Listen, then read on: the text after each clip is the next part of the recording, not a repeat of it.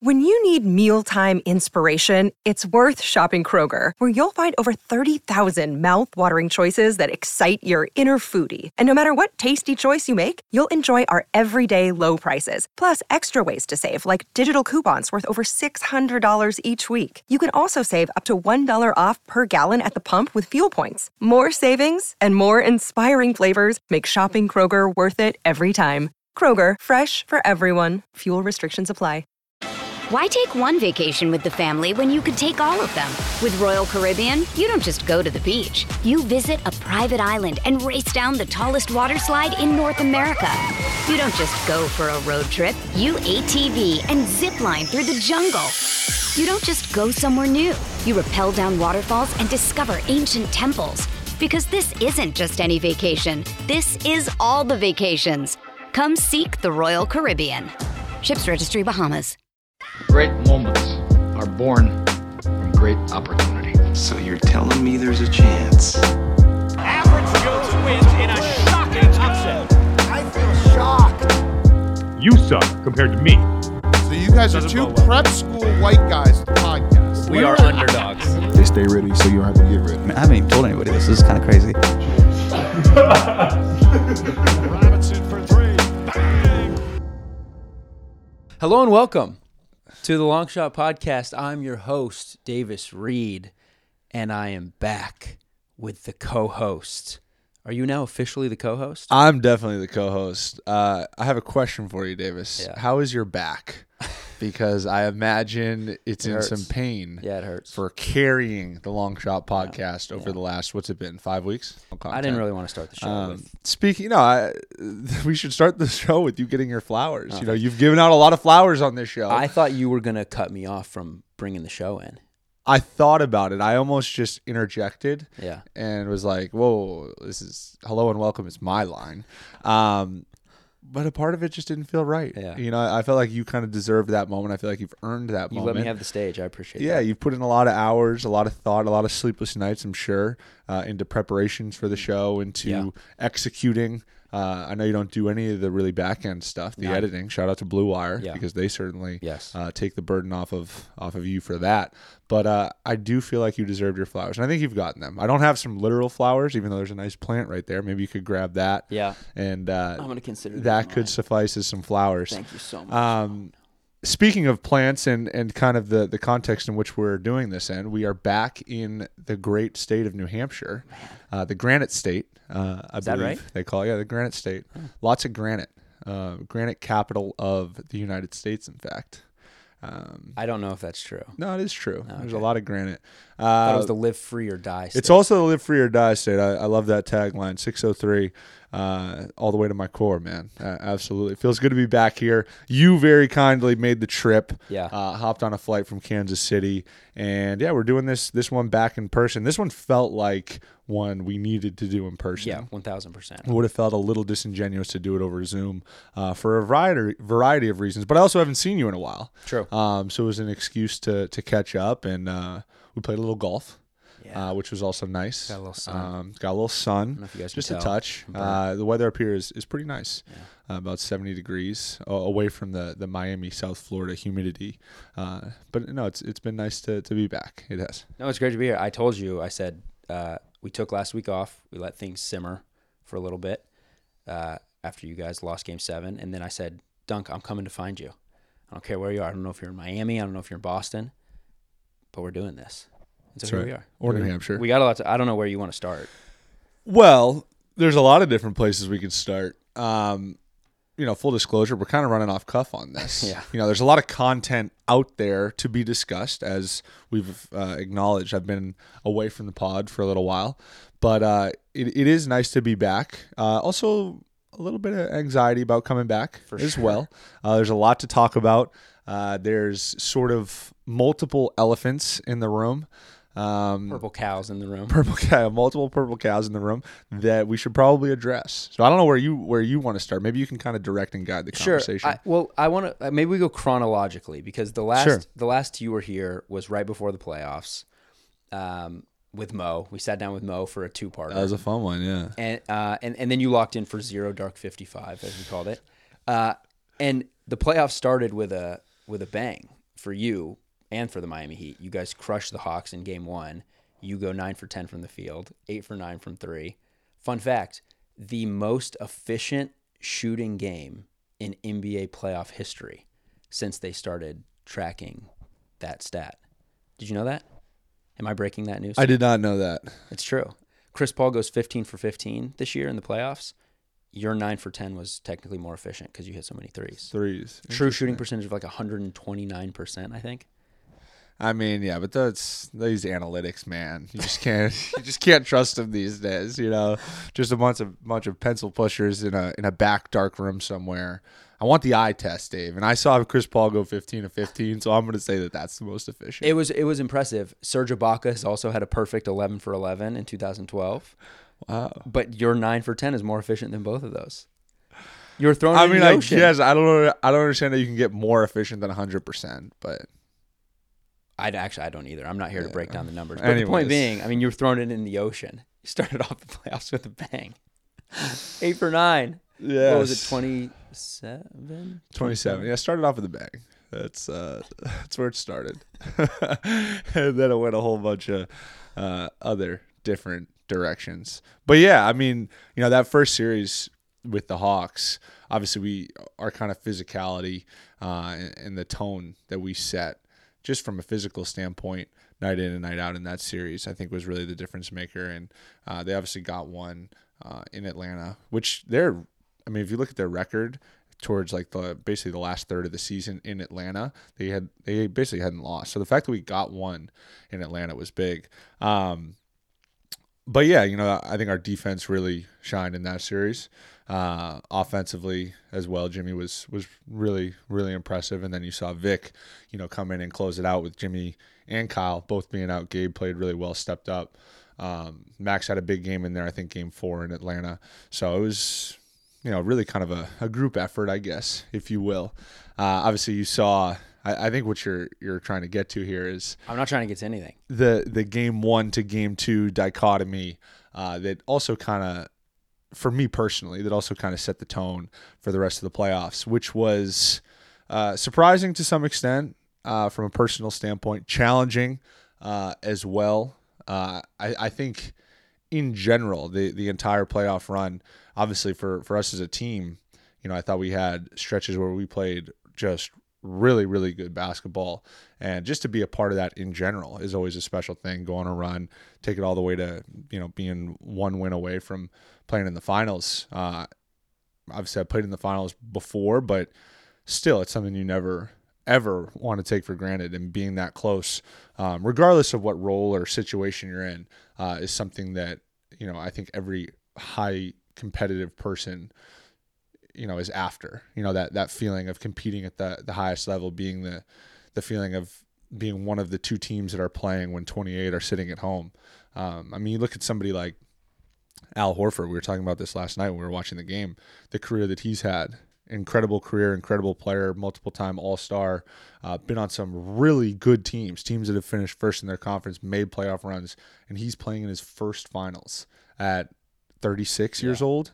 Yeah. So for myself, being in year 4 and being on the doorstep of being in my second finals is not something that I take for granted at all, because I've just heard so many stories, and I'm fortunate enough to not be able to necessarily speak to experience because I've been on really good teams since I've been in the NBA, but that this stuff is just not guaranteed. You can put together a roster and think, we got a chance. We're a competitor. We could win it all. And very rarely do the pieces all come together where you can get as close as we did. So, from that standpoint, the team standpoint, just super appreciative and grateful to be a part of that experience and to learn and to watch and to live it and to face adversity in a series from a team standpoint, seeing how people come together and, find solutions and try to win games in different ways. That's what the playoffs is all about. And then also from an individual standpoint,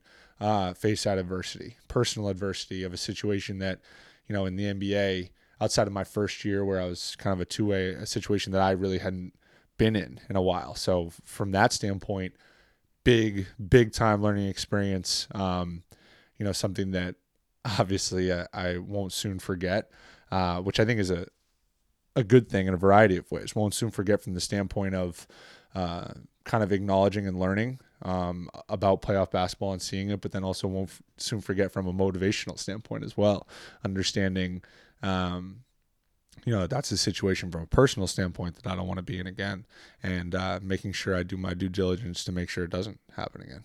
Yeah, it makes sense. Well, a couple of things. One, I think you do have experience. You went to the finals your first full year in the NBA. Then you guys get swept in the first round, and then you're back to the Eastern Conference Finals. I mean, that's a broad spectrum of, obviously you can miss the playoffs. Yeah, but I've also missed the playoffs. First year, missed the playoffs. Yeah, right. Yeah. So you have. I mean, we've talked about how you have now crossed the threshold into being a quote unquote veteran in the NBA. You're going into year 5 now. Yeah. So you've seen a bunch of different outcomes for a team. So you do have that experience. As a player, you also have that experience. Maybe not at the NBA level, but this whole podcast is about how many times you've gone from starter to sixth man to it happened at Michigan. You went through it in high school, and I talked about that with Harry. I talked about that with your mom. It's like these weren't new experiences for you. You've gone through this roller coaster before. Does it make it any easier? This is obviously on a bigger scale. Yeah, I mean, it doesn't make it easier. I mean, it makes it familiar in that it's not necessarily uncharted territory. And, I was thinking about this the other day and having this conversation with some people who have been in similar situations in their respective careers in different ways, so they're not perfectly comparable situations. And I've said this on this podcast before, it does not matter if you're playing JV basketball, if you're playing middle school basketball, if you're playing college basketball, if you're playing in the NBA, the highest level, not playing it sucks, like in a lot of ways, especially when you feel that you're capable and you feel that you can help win. It's a really, really challenging feeling to combat, especially when you're on the cusp and in the midst of a run where your team is playing really well. It's this really challenging mix of emotions of excitement because you've sacrificed so much to the team and for your own personal life to be in this situation. But you also understand that with that sacrifice comes an expectation that, and I'm not somebody that I don't need to be the center of it all. I very much have a certain level of awareness and where I kind of fall in a pecking order of the social or not necessarily social, but like hierarchy of the NBA. But from the standpoint of just wanting to feel like you have a role where you're contributing to winning. And that's where it gets really challenging because it's this internal mix of feeling like you're capable and competent to contribute, to perform, and not necessarily whether it be getting that opportunity or feeling as if you've maximized the opportunities that you've had to parlay them into further opportunities. So, I mean, yeah, I have been in those situations before in terms of, being taken out of a starting lineup, having my role shift in the middle of a season. But at the end of the day, it doesn't make it any easier. And that's something that I think is talked about all the time in terms of, in general, team settings, right? People talk all the time about sacrifice. What does it take to win? Well, we're going to need some people to sacrifice. And sacrifice is something that's really easy in theory, especially when you're the one telling other people, yeah, you got to sacrifice and do this. But this was definitely one point in my career where the onus of sacrifice fell on my shoulders, where I was really the person that was really sacrificing, or felt that I was. I'm not the only one sacrificing. Other guys are obviously sacrificing as well. But in that sense, it's a real challenge. And what I tried to do, and I'm not saying that I was always perfect in doing so, but I am proud in how I handled the quote unquote adversity. Mind you, once again, and I've said this before on the show, is like, this is basketball adversity, which is all relative in the grand scheme of many things. So maintaining that perspective, first and foremost, I think is important. But then just also understanding that, some of what's happening to me is outside of my control, and what I can control is how I respond to it. How I choose to embrace these challenges, and how I choose to embrace them publicly in a team setting, not necessarily to like the masses. That's not really as important as much as it is just being like the consummate professional internally, and not being disruptive, because when you're trying to do something special as a team, that's where it can get tricky, because you need every little thing to be in check. You can't have distractions. You can't have, egos, mixed emotions, pulling people this way or that way. So what I really try to do is just kind of lock my mind into, okay, if this is the new reality of my role, then as corny as it sounds, like I need to do whatever it takes to excel in it. Now, once again, I cannot reiterate how challenging at times that can be, but it's also what comes with the territory of being a professional, right? So, with that being said, I think the big takeaway is that I just learned a lot from the experience. But hopefully the goal is right to go through something and be better off because of it. You are, I think, built better than most to handle that. I mean, it just based off your answer right there, you're a stronger, probably better person than I am. Because even me, I got so fired up, and there are times where I wanted to come on this podcast, and because you're away from it, just like hop on here and start talking shit. But I knew, I can't do that. And because you were handling it so well, professionally, by well, I mean professionally. Obviously you're pissed. You want to be out there. You think you can contribute. You can contribute. Because you're handling it so well, it gave me some perspective. So thank you for that. Yeah. I mean, the other interesting thing about it too, is like, you don't ever want to feel like you're handling it too well, like you're content. Right. And I think anybody who kind of knows me, whether that be like personally outside of the scope of the Miami Heat or internally within the confines of our facility and our organization, I don't think anybody thought that I was just like cool with it. Right. You know what I mean? Like I think people understand the kind of like competitive nature that I have, and the disposition that I bring to like my work, and how seriously I take my craft. And just like being a professional, and, understanding too that like in a moment in a season that there are times when being a professional has to come first. And I think there was a general trust that I would get my priorities right, in that sense, that if this were to happen to me, that and I think I've earned that trust with how I've like handled myself and the habits that I've developed. But, it is a tough line to walk, because obviously that's not something I want to like just kind of go through and be all like smiley about, even if we are winning, and like be about the team, but still like have your own, kind of added fuel to the fire, which certainly I know. But that says a lot about you, though. Like, I think that says a lot about who you are as a person, because there are locker rooms that have to deal with they have to manage politics. And I would imagine that's true even in the playoffs for some teams. Like, you have to manage ego, you have to manage politics. So this seems sort of backwards, but for the Heat to assume that you can go through that, because I'm sure that was the case, I think that says something about who you are. I mean, I guess, I don't know. I also think it seems a little speculative, but I mean, I appreciate what you're saying. I think that we talk a lot about how playoff competition, what's really unique about it, and as you move along throughout the playoffs, right? Because each round, in theory, it gets harder and harder. Not in theory, it does get harder and harder, regardless of who your opponent is. It's really unique because it totally strips you down from a competition standpoint. It exposes every little flaw that you have individually as a team. So if it's doing that, which it does, I guess where it can kind of become tricky is if you don't have all your ducks in a row, that can be a serious competitive disadvantage.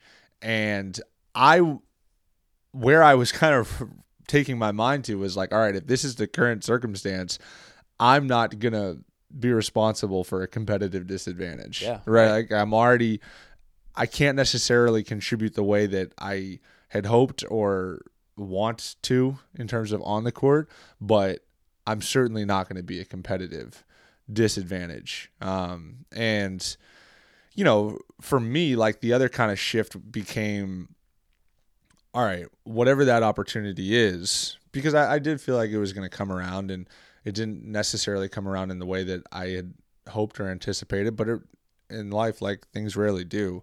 But I kind of shifted my perspective of like, all right, well, I'm just going to make sure whatever opportunity I am presented, I will be prepared and ready for. And that's one thing where like, I definitely don't like regret it, because I'd rather be on the other side, on like the more committed side to it. But like, I think maybe I pushed that a little bit too much, where I was like, you know, working out extra, lifting extra, doing all this stuff, to where like I probably wasn't my like best, most rested, ready to go self on game days. But that's, once again, that's something that I'm willing to live with. You know what I mean?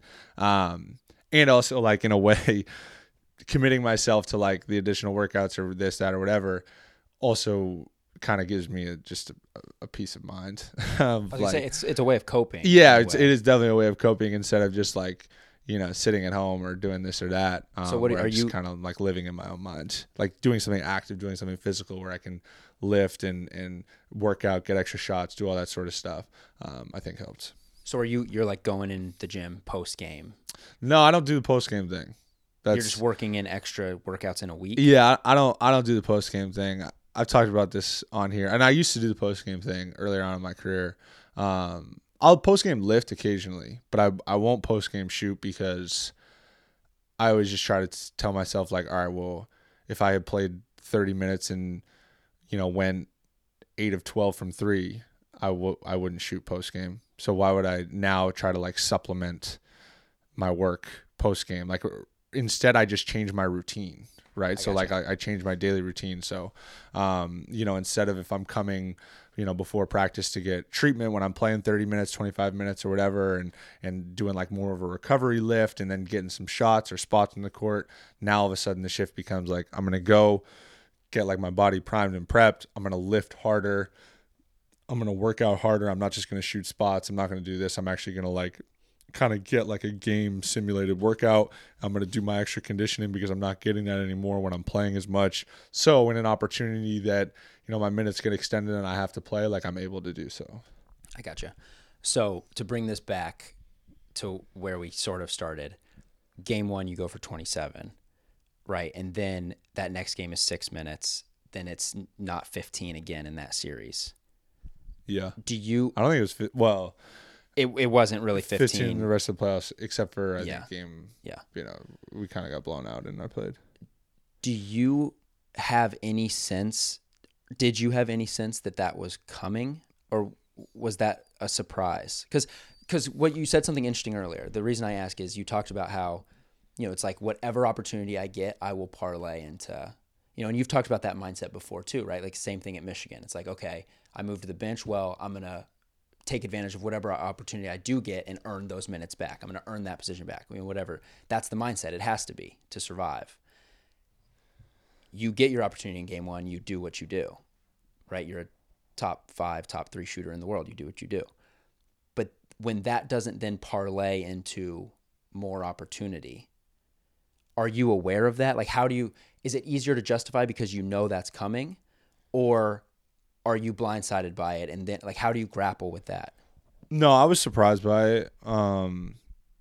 But, you know, kind of what I was alluding to earlier, like, things don't always go according to plan. So just because you're surprised by something doesn't mean that it necessarily has to be, like, debilitating. And, you know, I think that particular game 1 to game 2 shift of that series was something that I probably let bother me a little bit more than I should have. And, you know, because in game 3, I think I got my like 6-minute run in the first half. And I think I don't even really remember, but I think I missed a couple of shots and didn't play as well. Whereas like in game 1 of that series, I came out and got my 6 to, at that point, it was more like 8 or 9 minute shift, but yeah.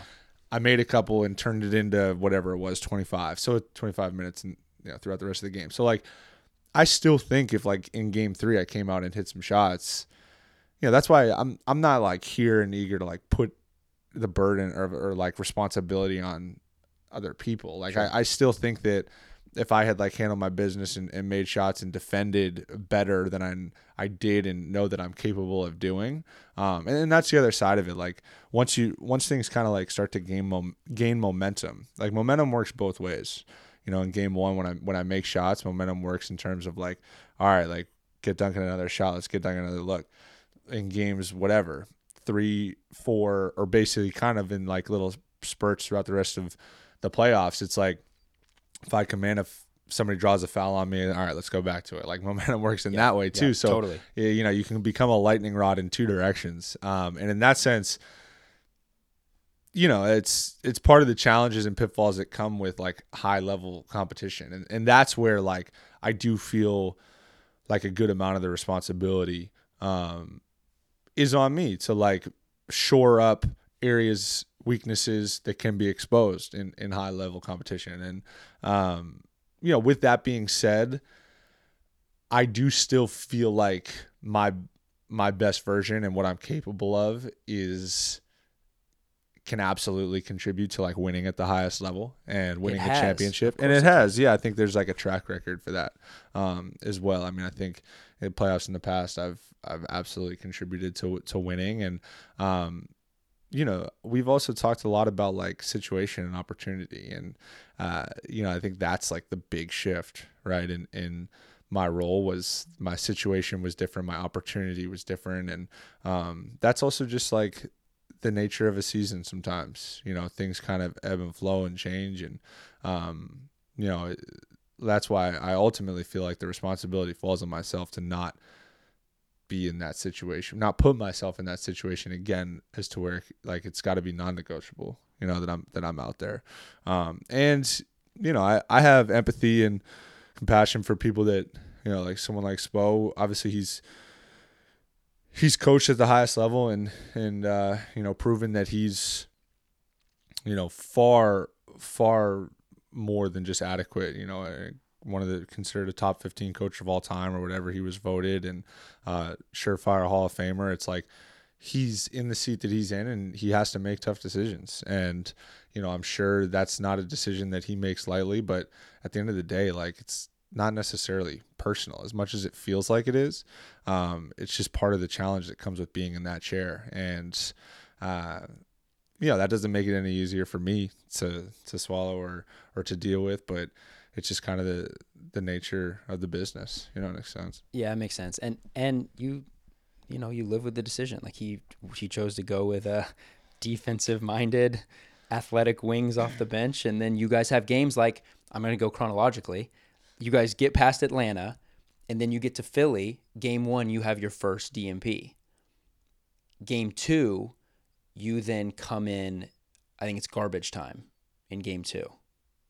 Yeah, it was garbage time. Yeah, last 50 seconds. And so we've talked about this a little bit, but what I think is so interesting about those two games is, okay, at that point, it becomes clear that you're moving away from the rotation. I mean, again, in game 1, you don't play. Game 2, it's just garbage time. But the reaction after game 2 nationally is so much different than game 1. Game 1, you don't play, you guys win.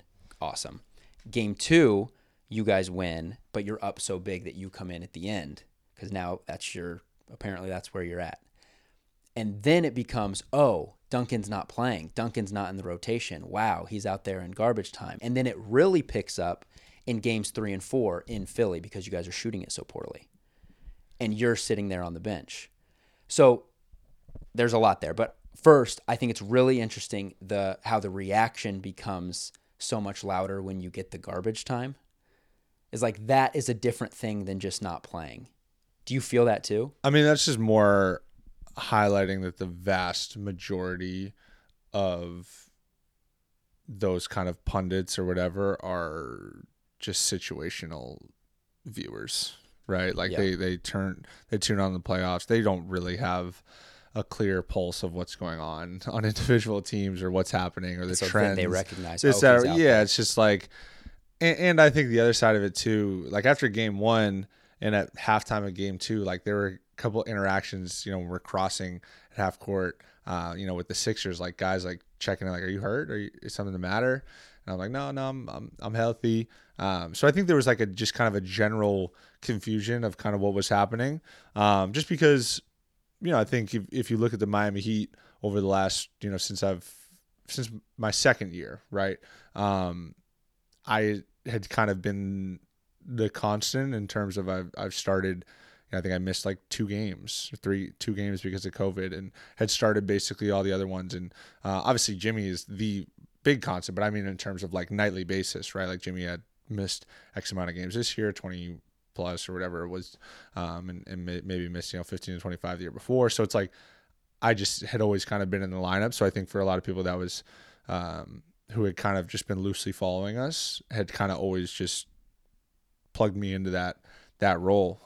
But I think that more just speaks to like people not being super tapped in. But I will say, like, after that game, it was interesting because game 1, that was like the first time I straight up DMP'd. So I was like, damn, okay, this is new.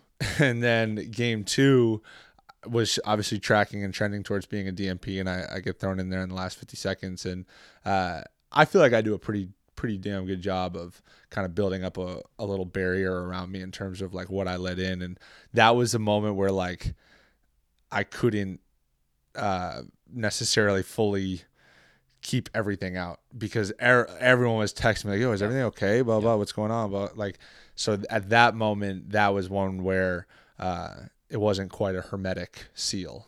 Great science. Really good. Ding, ding, ding. That's our word of the day. Yeah, hermetic seal. So in that sense, that was kind of like, whoa, this is where we're at, kind of like a reality check, because you have a tendency to kind of get so trapped in your day-to-day grind, like, and that's what I resort to that on steroids when I'm like going through something where I just become so routine oriented and so like diabolically dialed into my routine of like, nope, this is what I'm gonna do. I'm gonna keep doing this, and that was one where it was like a little bit of a disruptor. And then, we went into Philly and I didn't play in 3 and 4. And those are equally challenging just because I felt like those are games I definitely could have helped us win. But, who would I be as a competitor if I didn't think I could help us win? You know what I mean? So it's like, that's also tough. And, I alluded to Spo having to make tough decisions. It's part of, just what it is. And it doesn't make it easy. Definitely a challenge, but we ultimately ended up winning it in 6 and advanced into the next round. So it's just kind of it's also interesting how like this comes back to the situation and opportunity of like, I think because I did play in game 5 a little bit and got thrown out there after. I think part of it was like just kind of not the absurdity, but like just how clear it was. Like we really struggled in 3 and 4 in shooting, and I wasn't playing. I had felt the momentum had kind of come back around where I was going to get a shot in game 5, and but being just kind of thrown out there, it's like, hey, we're not making shots. Go make a shot. Is like, and I truly feel like I'm built for it, but like that's also a totally different perspective and situation and role and challenge. But playoff basketball isn't easy. So, and the rim's still 10 feet, I'm pretty sure. Even when I just get thrown out there for 3 minutes and expect to make a shot. So there's no excuses in that regard. Oh, it's not just expect to make a shot. It's 3 minutes, you go 0 for 1, and then it's like, all right, well, it's not his night. Yeah, right. So you said a couple things that are interesting that I want to go back on. One, you said Sixers guys coming up to you like, what's going on? Are you hurt? Like, did you get the sense they were like glad you weren't playing? I don't know about glad. I mean, I will say like there was a cut, and I'm not gonna like get too far into it, and it wasn't even necessarily in the Sixers series, but like there were some conversations around. I think our scout just becomes a little bit easier when you're trying to slow us down, because kind of what I do is just it's like a curveball, in terms of traditional offense. And that's not specific to the Miami. Like you look around the league, and that's one thing that, is really interesting. We can get into like the Warriors in this current series that the Warriors and Celtics are in right now, but like, everybody's kind of playing the same. Now everybody's and I think Miami does something. We do some different things as well. I think the Warriors are entirely different. It's like if everybody. Spo actually used this, and I really like it, so I'm going to steal it. It's like if everybody in the NBA is speaking French, the Warriors are speaking Greek, right? Like they're just totally doing something entirely different offensively. And what most of the NBA is doing is they're just calling up, weakest defender, playing, spread, playing ISO, and then playing out of overreactions and drive, spray, kick, all that sort of stuff. But what you have to prepare for, I think, when I'm in the lineup is just kind of a wrinkle to that because, the handoffs, the catch and shoots, it's just a different action than, your 35 to 40 middle ball screens, mid pick and rolls and ISOs. It's just kind of a different pace. So I think in that sense, like, I think maybe we just become a little bit easier to prepare for. But, there's give and take, and that's part of the nature of being a coach and making tough decisions. You did. There were a couple games where I thought that was still very apparent. Like even in the short stints you got, I think it was game 5 maybe in Boston. You came in and you're just flying off handoffs, flying off pin downs, and you can tell the overreaction that comes from the defense in those moments. And I'm not just saying this to hype you up. Like there is a lot of you're not just saying this because this is my podcast. No, but Dunk, our podcast. Look, sorry. we don't need to name names, but there are people who reached out to me in the NBA who were like saying exactly what you're saying. These guys are easier to guard when Duncan's not out. Are you considered an NBA insider now? Of course not. Of course not. You guys can probably guess who those people are. Yeah, right.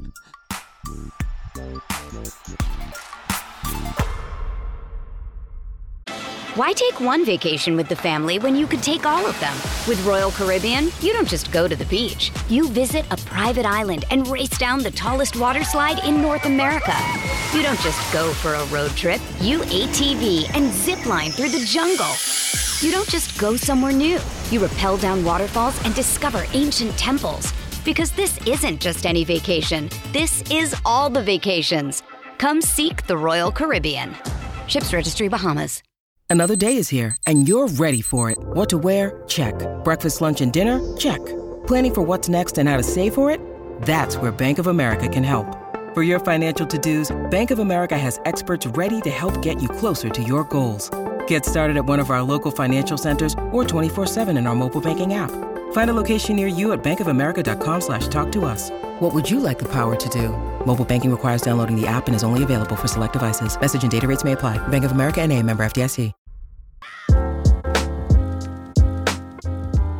What I learned throughout, and this is just a message for anybody who I think is going through this, and is actually a good friend of mine, college teammate of mine, Andrew Dockich, current assistant coach at Illinois State, college roommate, good friend, and not to throw too much shade at him, but he had some experience being in that same situation that I was in. Being a kind of a bench guy who towards the end of his career got more opportunities, but it was never like, hey, this is your moment. We're going to give you the ball. It was never that for him throughout his career. And the advice he basically gave me was like, just do whatever you can to give in to the team. Like, get outside of your head by giving and breathing life into other people. Be the best freaking teammate you can possibly be. Be vocal. If you're speaking, talking, celebrating, cheering, yelling out defensive coverages, then you're not in your own head thinking about, am I going to check in? And you're going to be 10 times more ready when you do. So shout out to Doc for that, because he gave me some good advice. It's amazing advice. Yeah, it is. It's amazing advice. And it makes it, like you said, it makes it that much easier to stay engaged, which I think is the hardest part, because it's the importance of guys like that at the end of the bench that creates winning locker rooms. I truly believe that. You don't? Yeah. I mean, I think they're important the same way, an athletic No, I'm not gonna. They're important, but like obviously the most important thing is, of course you're not. It's not like I was the difference in Game 6 in Boston. Of like course no, not. Jimmy Butler having 47 But you can move points. the needle. I mean, marginally, yeah. I think the idea is not that those people are so important, but more so more so that everything matters. Of course, well, yeah. When you get to that level of competition, everything matters. We're saying the same. I think we're saying we're the same not thing. because you're trying to create some sort of like grandiose thing of like, oh, pat myself on the back. Yeah. I was leading the charge. Like it's just not. It's all right. It's important to accept reality, not deny reality. No, hold on. I'm not saying you're leading the charge, but I'm saying that you make a difference. I will tell you who actually helped me also throughout the process and who did really make a difference was Markieff. Because that's somebody who's been an NBA champion, had an illustrious career, just a really, really good basketball player. And for him, and we don't need to totally unpack that whole thing, but like for him to be in the situation that he's in is entirely unfair in a lot of different ways, and he deserves to be out there and deserves to be playing. And not to say once again that he was always perfect, but like he was making a difference, especially in that Boston series in terms of like, leadership, being vocal, and doing all those sorts of things. So, yeah. So what you're doing is you agree. You're whatever. You're supporting my point. I suppose those things matter. They matter in winning basketball. They matter. I mean, you guys. All the pieces matter. Shout out the Wire. Sure. All the pieces matter. Yeah, you guys lost, but it's like you got to the Eastern. You got one shot away essentially from going to the finals. And that's because it seemed like everyone was bought in. Like you were vocal on the bench. Markieff is vocal on the bench. Sure. We all know what UD is like on the bench. Like those things matter. To have those guys. All the pieces matter. Whatever. I'll stop trying to give you all your the pieces matter. What do you got? What else? Anything else we want to unpack in your journey here? No, I don't think I have anything else unless there's a pressing issue that you'd like for me to unpack more. I don't think so. No, I thought you're honest. Yeah, I mean, it was there's a lot of self-reflection that occurred as well. I mean, look, I think it'd be easy for you to come, not easy, but you could come sit here and be like, this is bullshit. Like, I should have been out there. Yeah, I mean, I think you go through phases, right? Like, I don't think that, and there were points where I think that. But how couldn't you? Yeah, I mean, again, of course. It's what you talked about. Like, you'd be wrong if you never felt that way. Yeah. Like, you're not a pushover. Like, I mean, I think now too, like with where I'm at right now, it's one of those things that I can't dwell on, but I can definitely not forget, right? And that's, I'm trying to shift my perspective now of like, okay, now with the off season, I have this incredible opportunity with this newly built in, packed in motivation, right? Like motivation is just, if saying it's at an all-time high would probably be an understatement. Yeah. After all the just trash, garbage, noise out there that exists, and I feel like I'm actually in a place where I think I'm channeling it in a healthy way. Or I'm eager to channel it in a healthy way, to see if I am. I mean, yeah, I'm just, this off season, I really feel it will be a special one. I do. That felt like a really eloquent, calculated way to be like, fuck you guys. Nah. And you guys is, you can. You I mean, no, but it's a combination, right? Like, I don't think it serves a purpose to have all the blame just extend outwards, right? Like, it's a combination of the vast majority of the blame I have to like deal with and find a way to navigate through myself, right? Like, it's ultimately, I'm the individual. Like, everyone else that says all the noise or does all this bullshit or has their opinions, you know, they have their families and they go home and rest their head at night and live their lives. Like, I am ultimately responsible for myself. So like, yeah, all that chatter can like inspire and incite and light fire like within me, but it's just like a little bit of sprinkle some gasoline on top. Like, the fire is all, Salt Bay, gasoline on top. Like, the fire exists now that I've created my own kind of fucked up and twisted little world where I have plenty of that. But that's how you've always been. You've always been that way. Like we've talked about it. I think on this podcast, we've definitely talked about it privately. It's what you've been your whole life. Like you've been the underdog, counted out, D3, benched at Michigan. Like again, this journey is not new. And so that fire, I think you've had that competitive, like I have to prove everybody wrong thing forever. And then for the first time in your life, you are validated with an NBA contract and you find that fire again. Oh, you think I got comfortable? I'm not saying that, but what I'm saying is in case you did, that quickly went away. Yeah, no, I definitely don't think I got comfortable because I maintain my same regimen and everything. I think you're right though in that I think I show, my competitive spirit and grit exists in a different way and it manifests in a different way. It's not necessarily the same way as other competitors, right? Like in terms of somebody that's going to, like Draymond, for example, maybe, you watch him play last night and it's just like, obviously he's playing with he's just like crazy running football. Yeah. He's just, he's loud. He's talking and that's who he is. That's him playing to his strengths and being who he is. I think that my kind of competitiveness rears its head in a different way.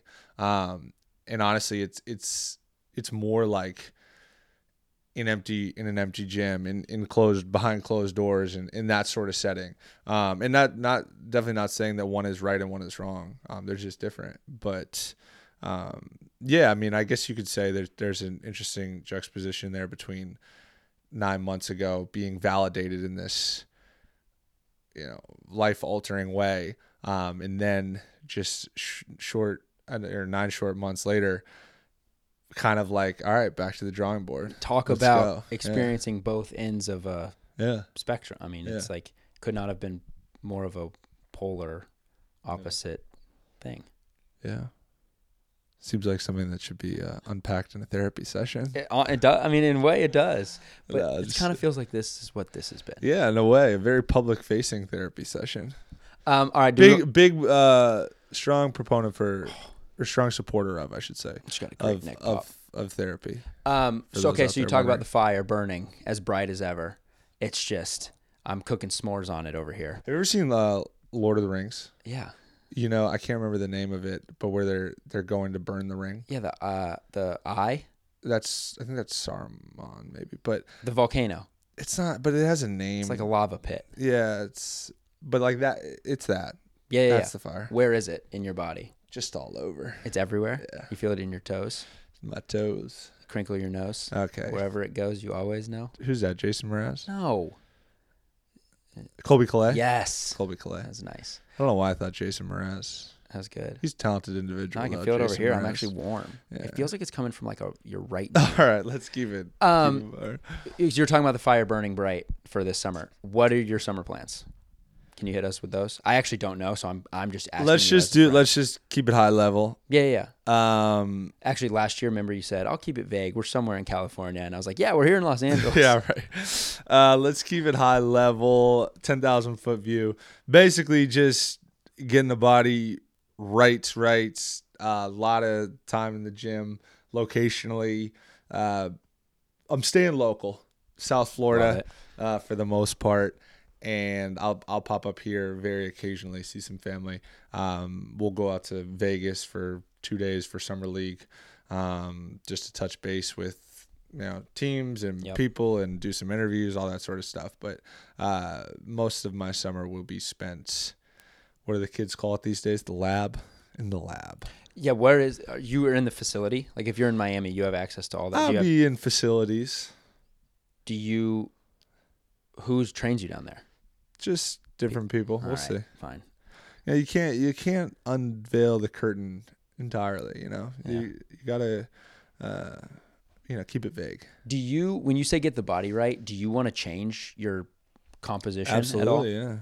In what Change way? your body comp, put on some weight. Mobility is a big thing. Do a lot of Pilates. Get that right. A lot of strength work, a lot of speed work. Move the feet. Slow feet do not eat. And I got to get my feet faster. Slow feet do not eat. What is speed ladder? A lot of speed ladders. The Brian Scalabrine speed ladder. Might be breaking that out. Carry that with me around. We'll see. I love it. All right, you clearly don't want to talk a lot about that. Yeah, I get it. I don't whatever. need. I feel like don't let him see the work. I'll speak for itself. It's the Damian Lillard thing. The goal is for it to speak. Don't let him see the work. Yeah. We need to make a video of you running around doing tennis rackets. Yeah, there you go. All that stuff. All right, you want to talk NBA Finals just briefly? Sure, yeah. What's our run time right now? What are we at? I don't know. 53 minutes. Oh, perfect. Let's get to an hour. Okay. Or close. Yeah. I don't know. Maybe we do this for 2 minutes. Okay. I just want your thoughts on the finals because we talked about it a little bit. We watched Game 2 last night together. I don't know when the people are going. The people might get this after Game 3. Okay. Game 3 is a massive game in a 1-1 series, by the way. Massive. So these might be some cold takes. They could be. Yeah. But we're not afraid to give them anyway. No. Well, no, but I'll stand on it. We talked about matchups a little bit yesterday, and I thought some of the stuff you said was interesting. With the Celtics having Tatum guarding Draymond and Robert Williams guarding Wiggins, whoever they classify on the court as a non-shooter. Gary Payton Wiggins, yeah. And how can you just talk a little bit about that? Because I thought you could do that better than I could. But I thought it's not new. It's not anything new we've seen from the Celtics. But having someone on Draymond, pressuring him, not letting him see the floor, play quarterback. It worked in Game 1. It didn't work so much in Game 2. But is that something you anticipate seeing moving forward?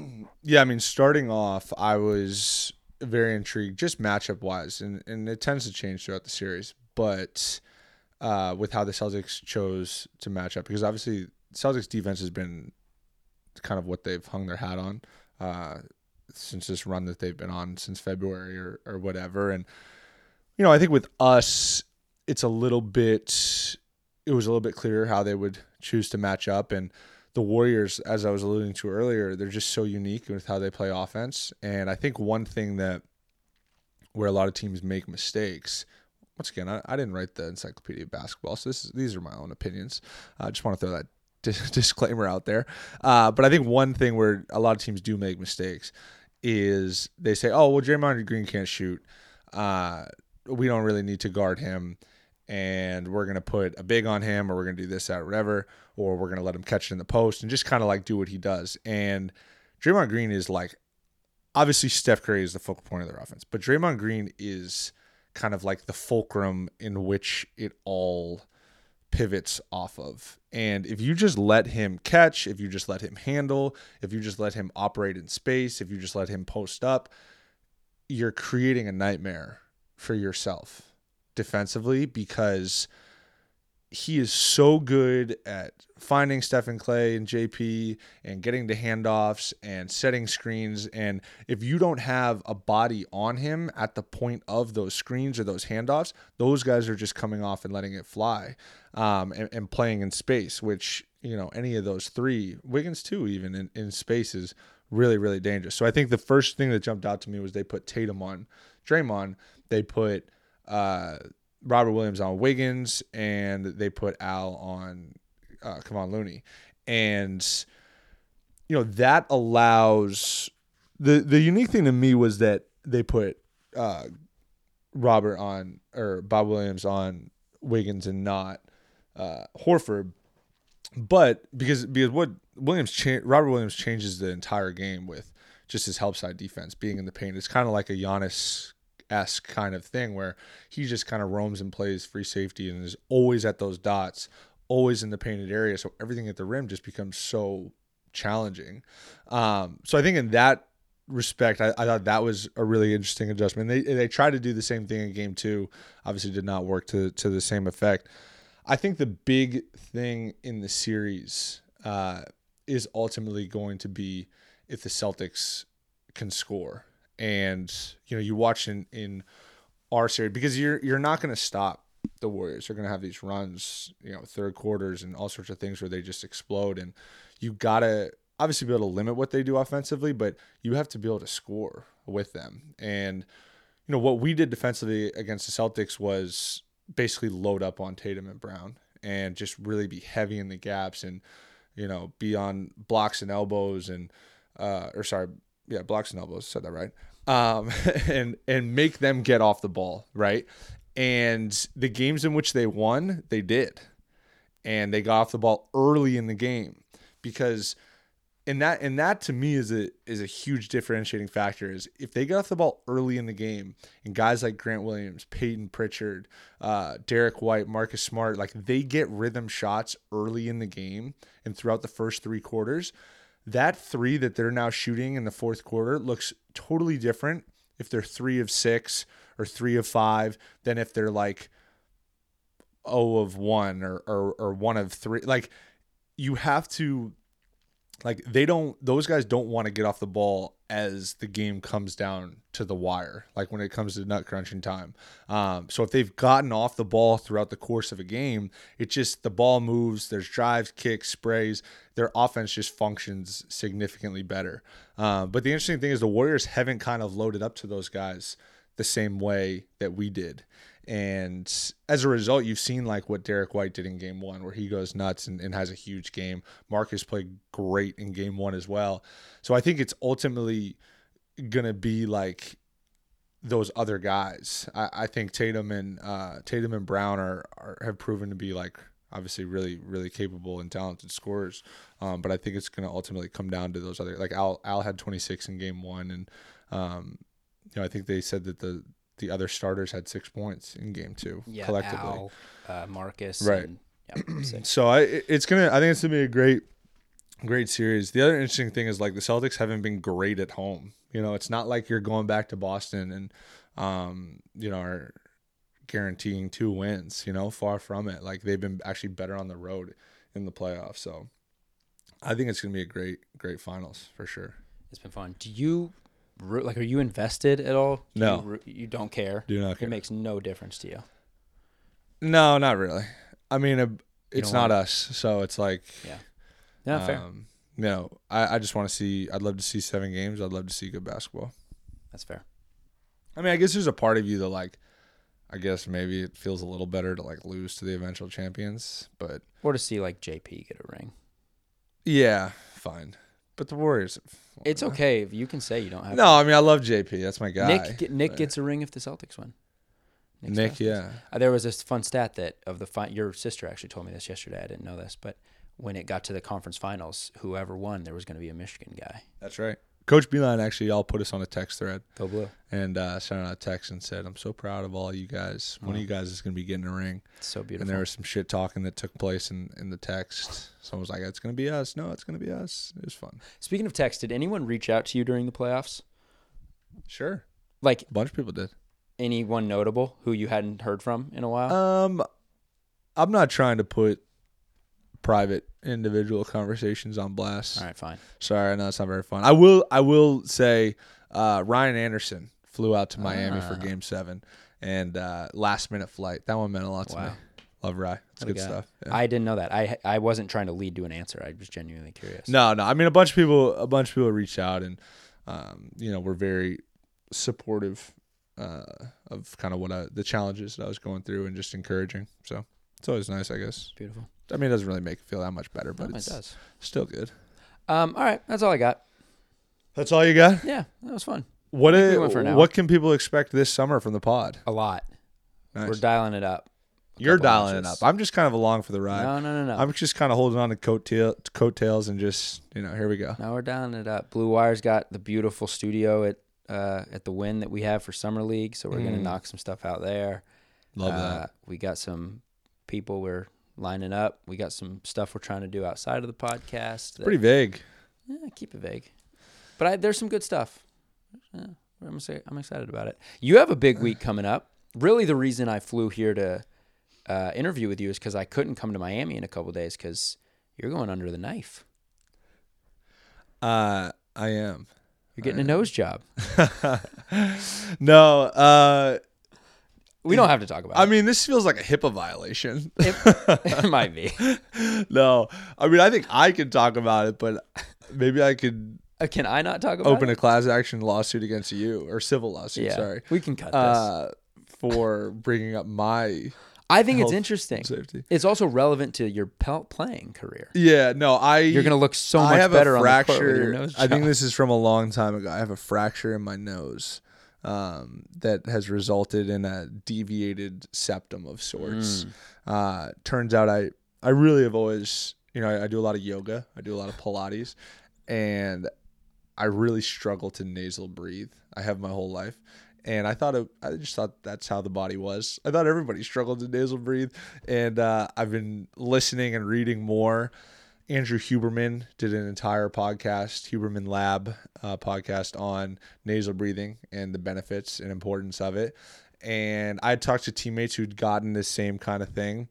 I'm not going to name their names because that would definitely be a HIPAA violation. I will not either. And they said it was like life-changing for their sleep, for their performance, for their conditioning, all those sorts of things. So yeah, it's I'm opting into the surgery. It's totally an elected no one surgery. has to get a nose job. Yeah. It's not what it is. Nothing structurally will change, but nothing visually will change. You can't parlay it into actually, could you bring this down? No, nothing visually will change. I'll be still the same old self. It's gonna change. You're gonna sleep better. Yeah, you're gonna be able to breathe. Hopefully, conditioning will probably be hopefully better. I really hope that it is life changing. I mean, we'll see. You know what is gonna be really interesting for the long shot community is we're gonna know in 2 weeks if you sound different. Yeah, that's an interesting caveat. Because if you can't breathe through your nose, I imagine talk with a plugged nose, you sound ridiculous. Yeah, we'll see. So maybe but maybe you'll sound different. Yeah, I mean, it's. I figured the time was now. It's gonna be great. It doesn't really put you out for that long, so it's just Well, good luck. 10 days or so, and then I'm gonna hit the ground running with my training. But all right, well, it's gonna be beautiful. You're gonna be a changed man next time we see you. Shall see. We shall see. All right, that's all I got. Just some housekeeping moving forward. So do I intro hello and welcome from now on, or is it still you? I think we're gonna have to fight it over. Should we leave it up to a vote? Yeah, we'll leave it up to a vote. Leave it up to I think I will win the vote, actually. You probably will, dude. You're way more liked than I am. Publicly, for sure. Right now, for yeah. sure. But I even think within our community, you're way more liked. I don't think that's true. We'll put it up to a vote. Who's cooler? All right. Davis is definitely cooler. All right, bye. I dress better, but Davis is cooler. All right. And that'll do. No, I'll take it out. Okay, go ahead. Okay. See ya. Bye-bye.